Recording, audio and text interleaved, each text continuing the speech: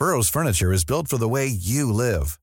From ensuring easy assembly and disassembly to honoring highly requested new colors for their award-winning seating, they always have their customers in mind. Their modular seating is made out of durable materials to last and grow with you.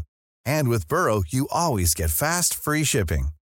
Get up to 60% off during Burrow's Memorial Day sale at burrow.com/ACAST. That's burrow.com/ACAST.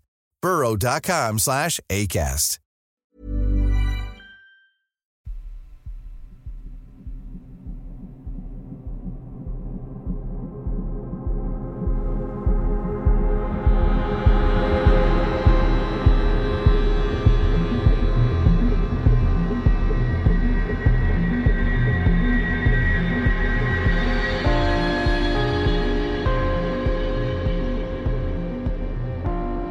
Hello and welcome to episode number 223 of Real Life Ghost Stories, and to kick things off this week I would like to say thanks to some of our newest Patreon subscribers.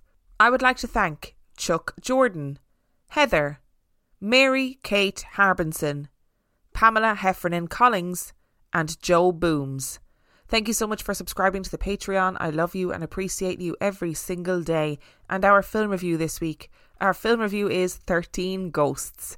13 Ghosts was released in 2001. It has 5.6 out of 10 on IMDb and 18% on Rotten Tomatoes.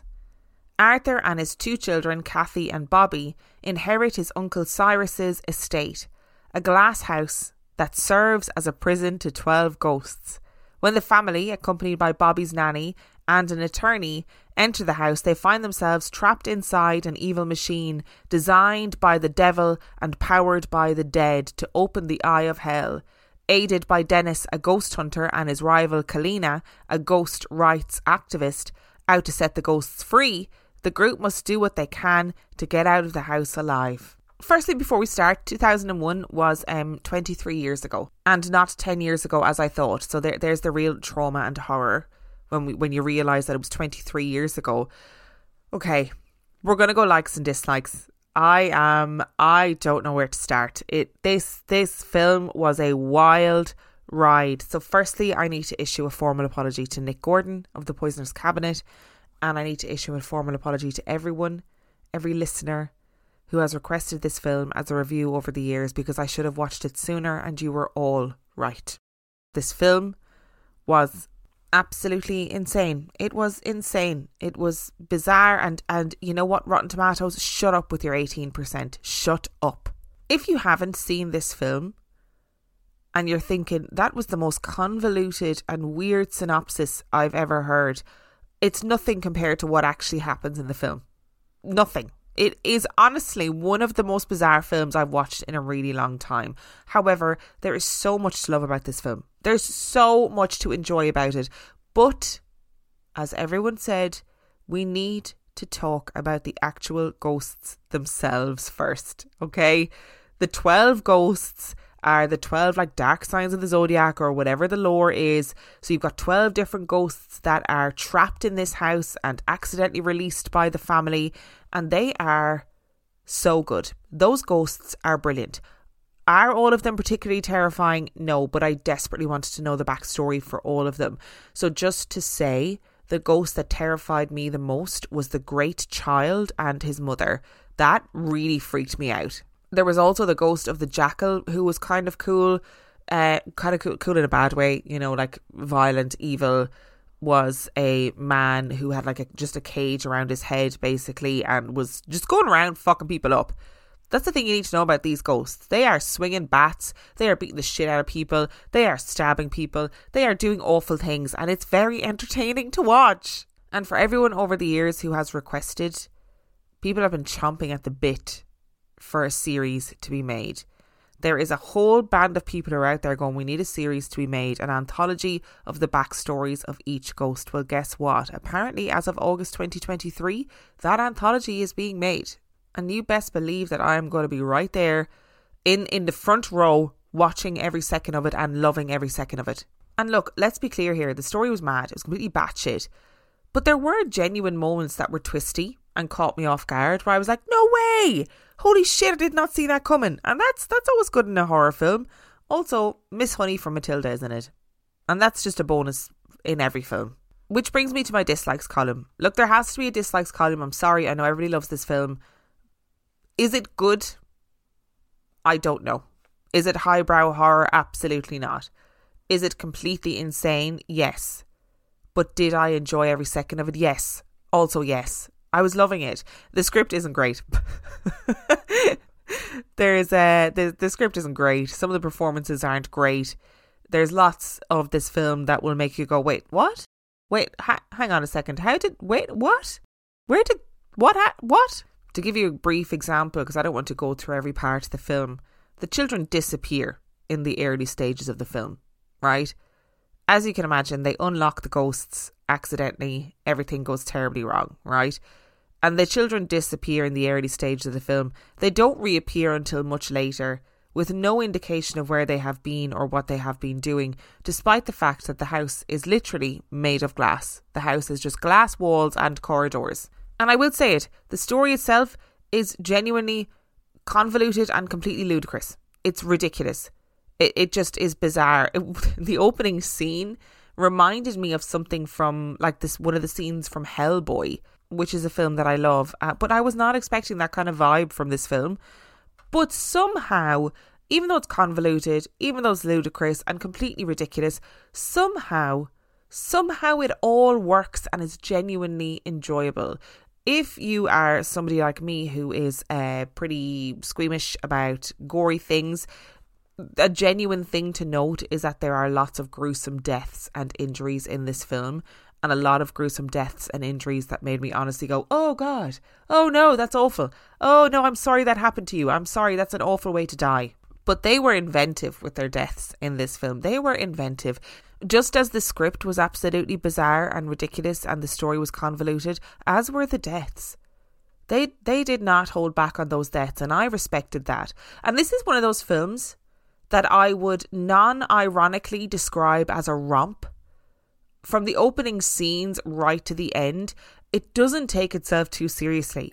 And it fully leans into the ridiculousness of it all. And do you know what? I was here for it. I was 100% on board with this film. It definitely feels like the type of film that you could watch with a group of friends and have a great time doing it. Oh, and Matthew Lillard is in it. Like, what is not to love? Playing this harangued psychic who's having a terrible time. As I said, Miss Honey is in it. They've got these glasses that when you put the glasses on, you can see ghosts, but if you don't have the glasses on, you can't see them. I mean, the whole thing is absurd. It's absurd. And they're running around in this glass house, and there's loads of ridiculous death. Just watch it. If you haven't seen it, just watch the film. And I'm very much looking forward to this series coming out of the anthology of the backstory of all of those ghosts, because I will be hooking that to my veins. Do you know what? Have a 5 stars, 13 Ghosts. Have a 5 stars, because I think you deserve it, especially because of that 18% from Rotten Tomatoes. What is going on there? It was a joy to behold, and that is the bottom line. There's never been a faster or easier way to start your weight loss journey than with PlushCare. PlushCare accepts most insurance plans and gives you online access to board-certified physicians who can prescribe FDA-approved weight loss medications like Wegovy and Zepbound for those who qualify. Take charge of your health and speak with a board-certified physician about a weight loss plan that's right for you. Get started today at plushcare.com/weightloss. That's plushcare.com/weightloss. plushcare.com/weightloss. Millions of people have lost weight with personalized plans from Noom. Like Evan, who can't stand salads and still lost 50 pounds. Salads generally for most people are the easy button, right? For me, that wasn't an option. I never really was a salad guy. That's just not who I am. But Noom worked for me. Get your personalized plan today at Noom.com. Real Noom user compensated to provide their story. In 4 weeks, the typical Noom user can expect to lose 1 to 2 pounds per week. Individual results may vary. Which brings us to our stories this week. Now, our stories this week are completely inspired by a zine that I was sent a couple of months ago. So the zine is called Tell the Bees, and my stories today are inspired by stories that were in issue 1 and issue 2 of that zine. The zine is by Shan Ellis, who is an illustrator, and she created this zine called Tell the Bees, which is simply a catalogue of bizarre tales from folklore, fiction and history. The illustrations are absolutely to die for. The stories are brilliant. It's such a good little zine. I absolutely love it. And it feels to me like it's born of a place of love, of just loving a good spooky story. So Sian Ellis, like I said, is an illustrator. Her website is sianellisillustration.co.uk. The link will be in description. That's SIANELLIS illustrator.co.uk. And her social media handle is @thisisSianEllis. I would highly recommend having a look at her social media and getting your hands on one of those zines and seeing if you like it, because I love it. I think it's gorgeous. I think they're absolutely beautiful. So thank you, Sian, for sending me the stories, and thank you for the inspiration. And both of our stories today come from Cumbria, which is in the northwest of England. And let's get into it. Cumbria in England is well known for its natural beauty and protected landscape. Located in the county is the Lake District National Park. The Lake District, also known as Lakes of Lakeland, is a mountainous region and park famous for the scenery and its literary association with William Wordsworth. Wordsworth was an English romantic poet who helped launch the Romantic Age in English literature in the late 1700s and early 1800s. His Daffodil poem is considered the quintessential Lake District poem. But Wordsworth wasn't the only poet with connections with this area. Wordsworth, along with Samuel Taylor Coleridge and Robert Southey, make up the Lake Poets. They were drawn to the area because of its romantic vision of seclusion. The landscape inspired their poetry, which in turn inspired others to visit. This sort of irony was not lost on Wordsworth, who lamented the growing popularity of the area. But the Lake District wasn't just famous because of its majestic scenery and famous poets. A certain lake by the name of Lake Thirlmere has become infamous. Water is one of the best places to hide secrets. And Lake Thirlmere is one of the greatest examples of all of Britain of a body of water full of secrets. An entire village has been lost to its murky depths, completely submerged. This includes an old manor house called Armboth Hall. Many accounts refer to it as Armboth House, but hall and house are interchangeable in this instance. Like the Romantic poets who jotted their lyrics about the ways of the water and the movement of the mountains, words have created a life of their own when it comes to the story of Armboth Hall and the mysterious lake. Glowing lights, spectral black dogs, unwanted decor and mansions of light have become romanticised in the stories that surround the manor. Before there was a large lake, there was a ribbon of water. Two skinny lakes connected at a narrow neck by a Celtic bridge, an ancient wooden structure. On the east stood Dalehead Hall, and on the west stood Armboth House. But at the end of the 19th century, a man-made reservoir was created, sending the entire village underwater. But before that, Armboth House held its own secrets. Legend has it that the daughter of the house was meant to be married the day after Halloween. Some of the friends of the family weren't sure about a Halloween wedding, saying that no good could come from a wedding held on a day like that. And when the servants woke up the day before, the bride wasn't ready for her breakfast. Instead, she was found drowned in the lake. She had been half strangled before being thrown into the water to drown. Her fiancé was the lead suspect, but little else is known about the case. The family abandoned the house after her death, and for years it stood untouched and empty. But over time, the story of her death made ripple effects across the valley. Belief in the supernatural began to take hold of the community. The tragic event seemed to have attracted other unexplainable phenomena to call the Lake District home.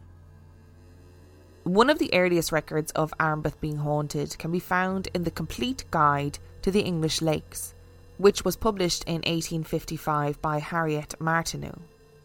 She writes, "Lights are seen there at night, the people say, and the bells ring, And just as the bells all set off ringing, a large dog is seen swimming across the lake.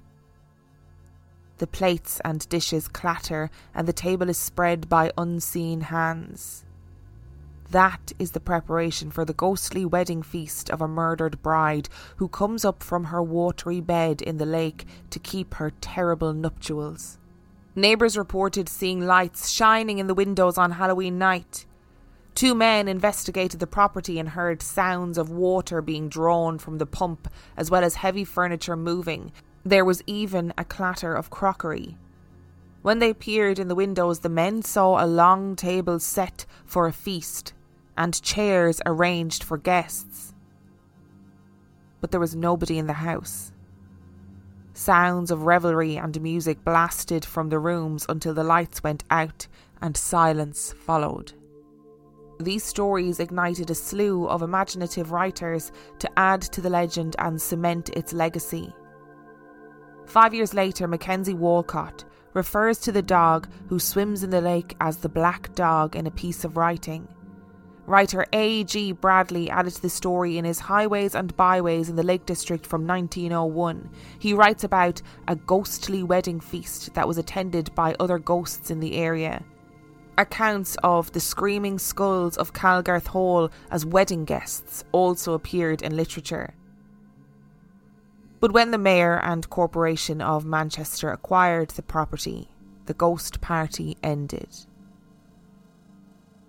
In 1908, W.T. Palmer, author of The English Lakes, wrote about the unexplainable events that followed the drowning.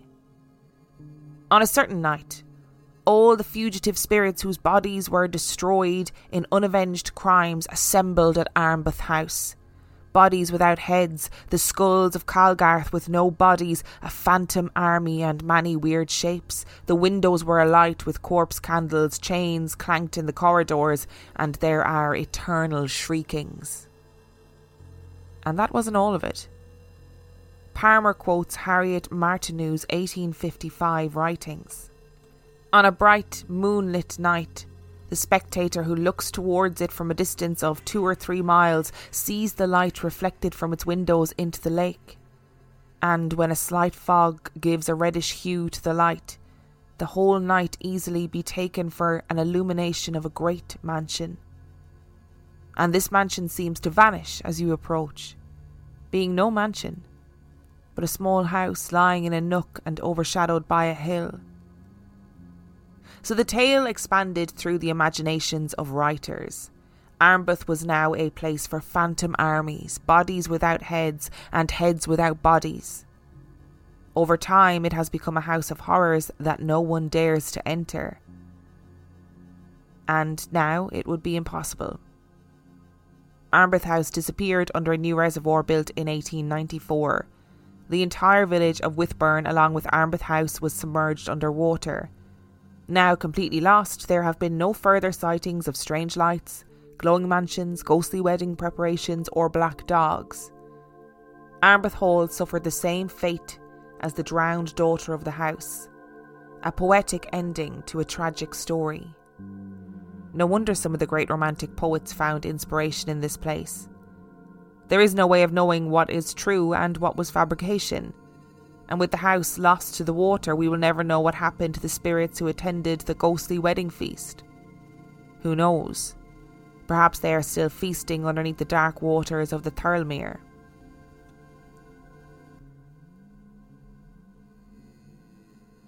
The small village of Ireby is also in the county of Cumbria. With a population of just 180 people, it is a peaceful, fell village. The area dates back to 1237 when it was granted a market charter. A market town is a settlement that obtained by custom or royal charter a market right. This allowed it to host regular markets in the Middle Ages. Before the area was a market village, the land was home to a Roman settlement. By 100 AD, the Romans had reached all the way to the north of present-day England, known as the Lake District. This part of the land became the frontier of the Roman Empire, housing military bases. Roman soldiers built roads, forts and camps to protect the borders and supply routes.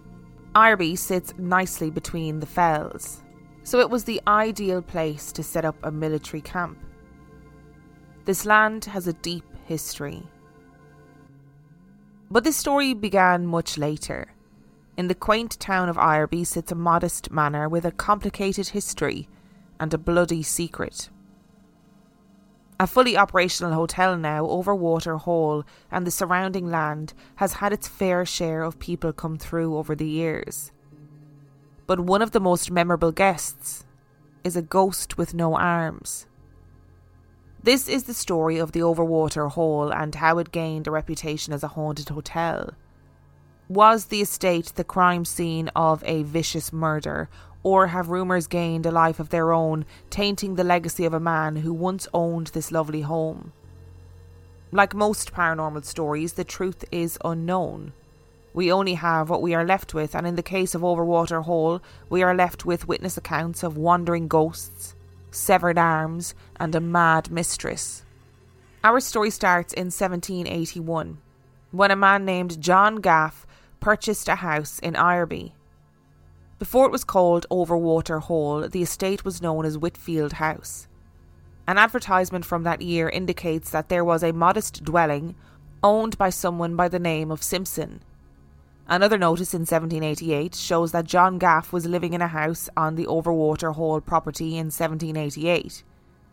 After his death in 1794, his son Thomas Gaff advertised the property but did not end up selling it. But in a 1797 notice, the house is described as follows. The buildings consist of well-built brick mansion house with 6 cellars, all arched, a front and back kitchen, a brew house, 2 parlours, a drawing room, 10 lodging rooms, 2 large barns, 3 stables with lofts, 4 byres, cart lodge with granary above the house, and every other office complete and fit for reception for a genteel family. Thomas owned Whitfield until 1814, when he put it up for sale, and a man named Joseph Gilbanks purchased the estate that year. And this is when our story begins to get interesting. Joseph Gilbanks was born in 1780 to a wealthy family near Ireby in Scathwaite Close. Joseph seems to have had an itch for adventure. The age of discovery was in full swing. Explorers were navigating the globe for the first time ever, as people were seeing parts of the world they had only read about in books. Joseph Gilbanks was one of the privileged who left his hometown to see the world. By the time he was just 20 years old, he had already sailed all the way to Jamaica. There, for the next 14 years, he amassed a fortune working as a merchant. In 1814, he returned to England, but he wasn't alone. He had met and married the niece of the Chief Justice of Jamaica by the name of Mary Jackson. She was the daughter of Ralph Jackson of Normanby Hall in Cleveland. Newly married, with a small fortune burning their pockets, the couple moved back to England. They were ready to start a family and build a home for themselves. Joseph purchased 3 estates: Whitfield, Orthwaite, and Stockdale. Orthwaite and Stockdale were close by Whitfield, and he felt it was in their family's best interest to own all of the surrounding estates. Where Whitfield House once stood, now gone, Joseph built Overwater Hall. It is believed that he named it after a tarn or a type of lake that it neighboured, and Overwater Hall became the family seat. So far, this all seems pretty ordinary, but this tale is about to get a little twisted. Legend has it that Mary wasn't the only woman in Joseph's life. While still in Jamaica, it is rumoured that Joseph took a mistress, a local woman, who fell pregnant with his child. When Joseph decided to leave Jamaica with his wife, his mistress wasn't too happy about him abandoning his responsibilities. While he and Mary boarded their ship that was to take them to Cumbria, his mistress wasn't far behind them. She set sail for England to find the father of her illegitimate child who abandoned her in Jamaica. Once she found him, she revealed to him that she had a child. Joseph was in shock and in fear that this would cause a massive scandal in his new hometown. He would do anything to avoid the news spreading, so he began to scheme. The story goes that he took his mistress onto the nearby lake by boat. There, In the middle of the lake, he attempted to drown her, but she fought back and tried desperately to crawl back onto the small boat. To keep her from getting onto the boat and to prevent her from being able to save herself from drowning, Joseph Gilbanks severed both of her arms. Without the aid of her arms, she was unable to stay afloat and the poor woman drowned in the lake. He was never charged with murder, and the details surrounding the story, like so many, have been muddied and lost over time. But Joseph and his family lived in the house for several decades. Joseph became the Deputy Lieutenant of Cumberland and a magistrate, serving the Wigton Court for 40 years until his death. He and his wife Mary had 3 children, a son named Jackson and 2 daughters, Josephine and Mary. Josephine married a reverend named Henry Goff, while her sister Mary married a doctor named Richard Lawrence. Their brother Jackson never married and stayed at the estate with his mother after his father passed. Jackson and his mother Mary died in the same year, 1878. The house was then left to Jackson's sister, Josephine Goff. By the time she inherited the property, she had been a widow for 16 years. She was living with her only daughter in Abington at the time, so they rented the estate to several tenants. When Josephine passed away in 1888, her daughter inherited it all. Her daughter, Josephine Mary Agnes, did not move to the house right away, but a census from 1901 shows that she was living at the house with her friend Mary McCrae. When Josephine Agnes died in 1912, she left the house to her friend Mary, who in 2022 sold some of the outlying portions of the estate. She eventually married and shared the home with her husband. After their deaths in 1925 and 1929 respectively, the house was put on the market. In 1929, the estate was purchased by a man named Frederick Alfred Gatty. He was a textile merchant who developed the khaki dye. That clever invention enhanced his fortune, especially when it was adopted by the British Army. Frederick died in 1951 and the estate was sold again. By 1952, the house was purchased by Charles Norma de Courcy Parry, a self-admitted wayward son of the Chief Constable of Cumberland. He also claimed to have purchased the estate while drunk. He made a name for himself by apprehending and killing the infamous wartime criminal Percy Topless, an army deserter from World War I and alleged murderer. He was the most wanted man in the country, and 22-year-old de Courcy Parry joined his father in the search for him. When Topless turned up in Cumberland with a Belgian automatic, a massive police chase ensued. The details are foggy about what actually happened, but the local police force fully credited de Courcy Parry for being the one who shot Topless. In addition to the credit for killing one of Britain's most wanted, de Courcy Parry also lays claim to the most famous account of a ghost haunting the rooms of Overwater Hall. He only lived there briefly, between 1951 and 1953, but the house made a huge impact on the adventurer and huntsman. According to the legend, the ghost of Joseph Gilbanks' mistress is said to walk the rooms of Overwater Hall. Witnesses have claimed to have seen a black woman with no arms. In 1934, Parry described his experience with the ghost in a magazine called Horse and Hound. His account was as follows.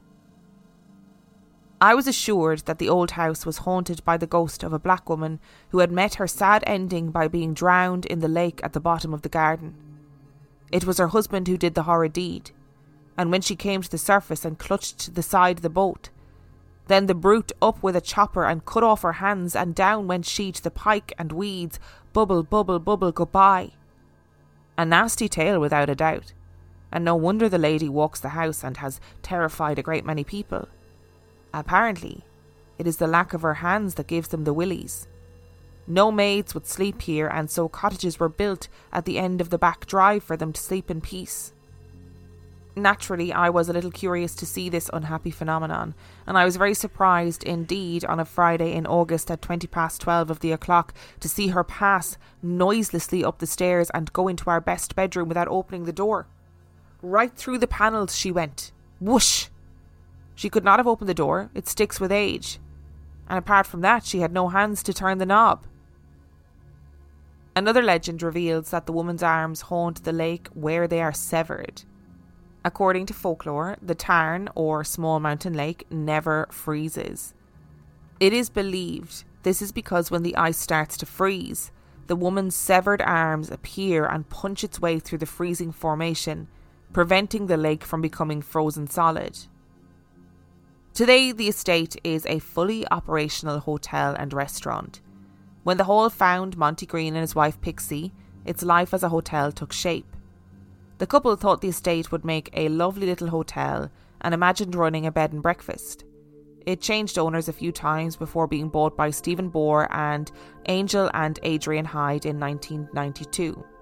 Guests of the hotel have reported hearing tapping noises and seeing the same apparition of a black woman with no arms wearing a bonnet on her head.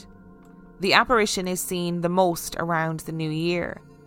Some guests have heard a tapping sound on one of the windows to the outside of the house, while others claim to hear disembodied voices in the corridors. One of the rooms appears to be a hotspot for the ghost. Room 3, which is the only room with a view of the tarn. It has reported the ghostliest activities. She's been spotted walking through doors, and one account involved a woman waking up to a glowing apparition wearing a headdress near her bed. One of the hotel's regular guests, who happens to be an undertaker, always stays in room 3. But one morning, she told the owners that she never wanted to stay in room 3 ever again. She didn't give an explanation, but perhaps she had an encounter with the ghost. Surprisingly, another ghost can be spotted inside the house, but it isn't one you would expect. People have claimed to have seen the ghost of a grey terrier dog running around the hotel. The hotel accepts dogs, but no one has ever claimed the mysterious grey terrier. It comes and goes, but the mystery of who it belongs to and why it's there remains unsolved. Overwater Hall has a complicated history. From changing hands over and over and over again to a mysterious murder account that may not have a shred of truth to it. Overwater Hall and the Whitfield land is full of history. It's an amazing estate located in a beautiful part of the northwest of England that's worth a visit if you're in the area. Whether or not you are brave enough to stay in room 3, its story is worth checking out. The Gilbanks' coat of arms can be seen above the hotel entrance. 5 hearts, a rose and 2 trefoils, surmounted by a stag's head with the family motto, Honour and Virtue. But if the stories of Overwater Hall and the grisly murder of Gilbanks' mistress are true, then was there ever really honour and virtue at Overwater at all? Before we break down these stories a little bit, just want to say another massive thank you to Shan for sending me those zines and inspiring these stories. Again, the links to where you can look at Shan's work and potentially buy copies of her zine if you want are in the description of this episode. And just to be clear, this isn't like sponsored content. You know, Shan did not send me these and say, hey, can you shout these out in the podcast and I'll pay you money for it. No, it's nothing like that. I just really liked her zines and I really liked the stories, so I wanted to share them with people. That is why. But listen, come here to me. Who knew that the Lake District was so haunted? Probably everybody, actually, and I just am behind the times. If you cast your mind back to, I think it was 31 Days of Terror 2023, when I did an interview with Joseph Ryan Hughes about his play We Are Monsters. We talked all about the hauntings of the Lake District, specifically Lake Windermere, I think was what we talked about. And there were so many stories about various hauntings on the lakes, but also there was a story, if I remember correctly, about an army that appeared, and I think it said, 5 or 7 rows deep, this army of soldiers. I think they were Roman soldiers, which would make sense if it was a military area, but really fascinating. And now, I've never been to the Lake District, but it is on my list of places to go. Nick and Sinead from the Poisoner's Cabinet and I try and do a little trip every so often, and I think the Lake District might be high up on the list. Also, I think a stay in Overwater Hall might be high up on the list, because I'm gonna book into room 3 and stay in that room, and I'm gonna find that ghost. But before we deep dive into the stories, I also wanted to say that I love the Romantic poets. And when I was in school, I learned William Wordsworth, The Daffodils, off by heart. I wandered lonely as a cloud that floats on higher vales and hills, when all at once I saw a crowd, a host of golden daffodils, beside the lake, beneath the trees, fluttering and dancing in the breeze. And that has lived in my brain ever since. That's not the whole poem, obviously, but why do I remember that? But I can't remember basic information from day to day. I can't remember when my appointments are without writing them down, but I can remember the words to daffodils, which I learned when I was in bloody primary school. I do love these stories that become like part of the local folklore, and they become part of the scenery of the Lake District itself. So Armboth Hall, obviously a big hall that would have been an important landmark at the time in the area. And of course these legends change and adapt over time. They don't remain static. They don't remain the same. People add bits to them. Some bits are just stories from other places that become adopted by this particular place. And you can't really guarantee that the stories that you are reading or the stories that you are hearing about are true. However, if we take this at face value, fundamentally getting married at Halloween back in the day at the end of the 19th century, Halloween was considered a very spiritual time, a time where the veil was thinning. It still is a time when the veil is thinning, according to a lot of people. And I can completely understand why people are going, ooh, Halloween wedding. It's sort of not the best thing to do, not the best look.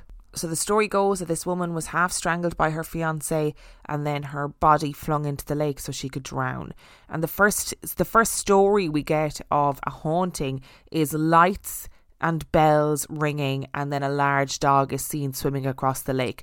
I love the inclusion of the large dog here because we know that big black dogs like Black Shuck, for example, are incredibly important in English folklore, and in different places they represent different things. They can be seen as like omens of death. In some places, I spoke to my friend Tim on Patreon about this. In some cases they were meant to be like the souls of unbaptized babies, which is pretty grim, and also, a bit of class A fear mongering from the church back in olden days. Get your kids baptized or else they're gonna come back as dogs for some reason.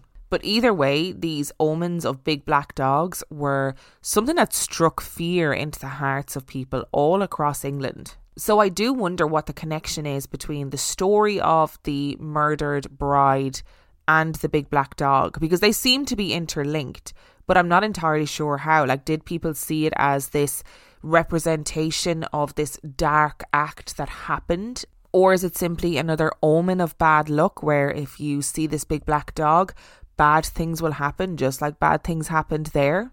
Or maybe this terrible act of murdering this poor woman unleashed something bad into the area. Whatever it is, you better believe that if I'm in the wilderness in the middle of the Lake District and I see a big black dog swimming across a lake, I'm running with my 2 little feet as fast as they can carry me, which isn't very fast. But I'd make a good effort though.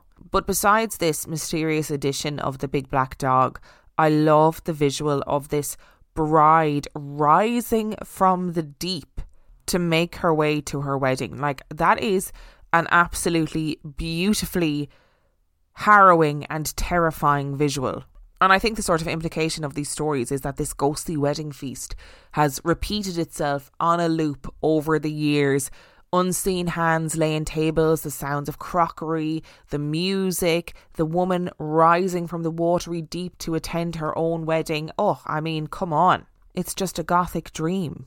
And then the addition of all these writers who are adding in, a little bit of poetic license to these stories, and all of a sudden you have this wedding feast is a feast that seems to be attended by any ghosts that exist in the area. They're somehow all lumbering along to Armboth House at this particular time like something from Beetlejuice. They're all making their way there.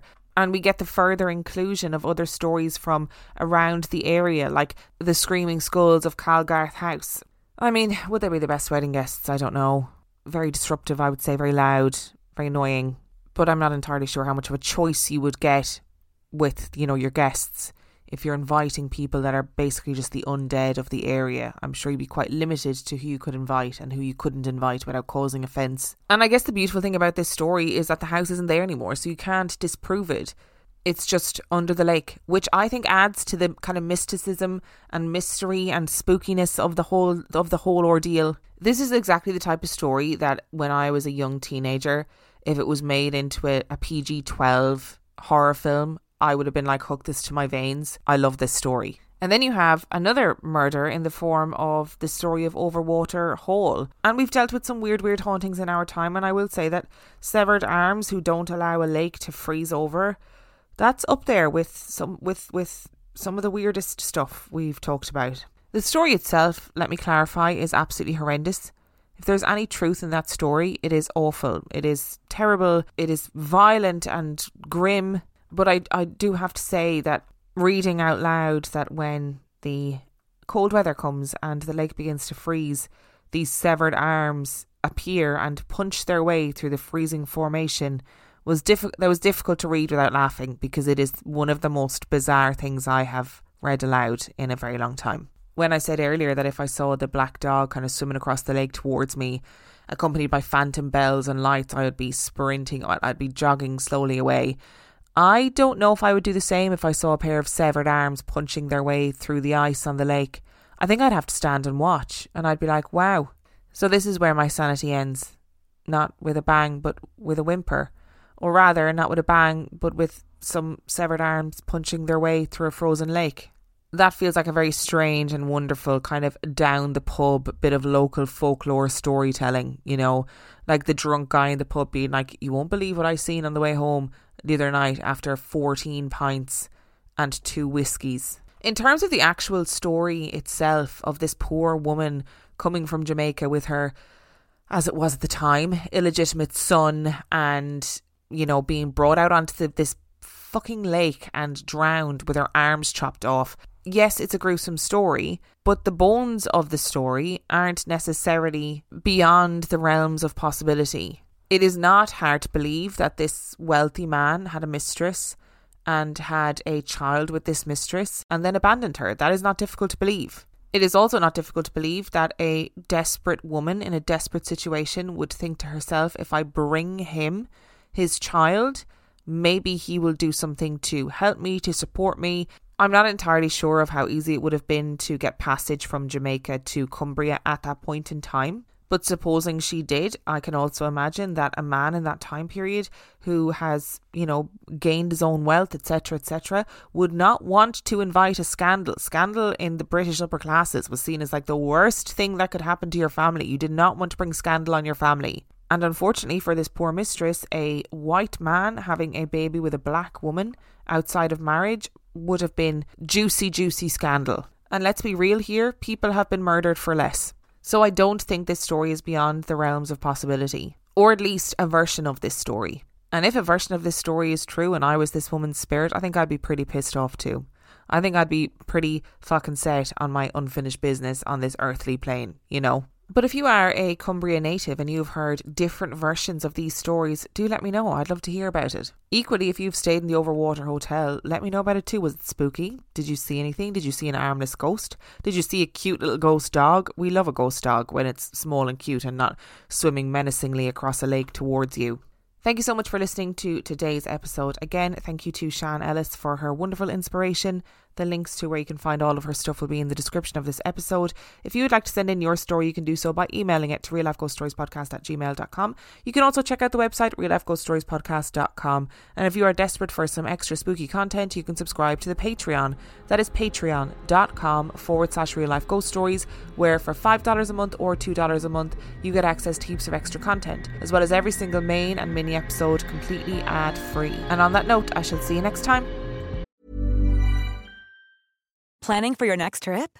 Elevate your travel style with Quince. Quince has all the jet-setting essentials you'll want for your next getaway, like European linen, premium luggage options, buttery soft Italian leather bags, and so much more. And is all priced at 50 to 80% less than similar brands. Plus, Quince only works with factories that use safe and ethical manufacturing practices. Pack your bags with high-quality essentials you'll be wearing for vacations to come with Quince. Go to quince.com/pack for free shipping and 365-day returns.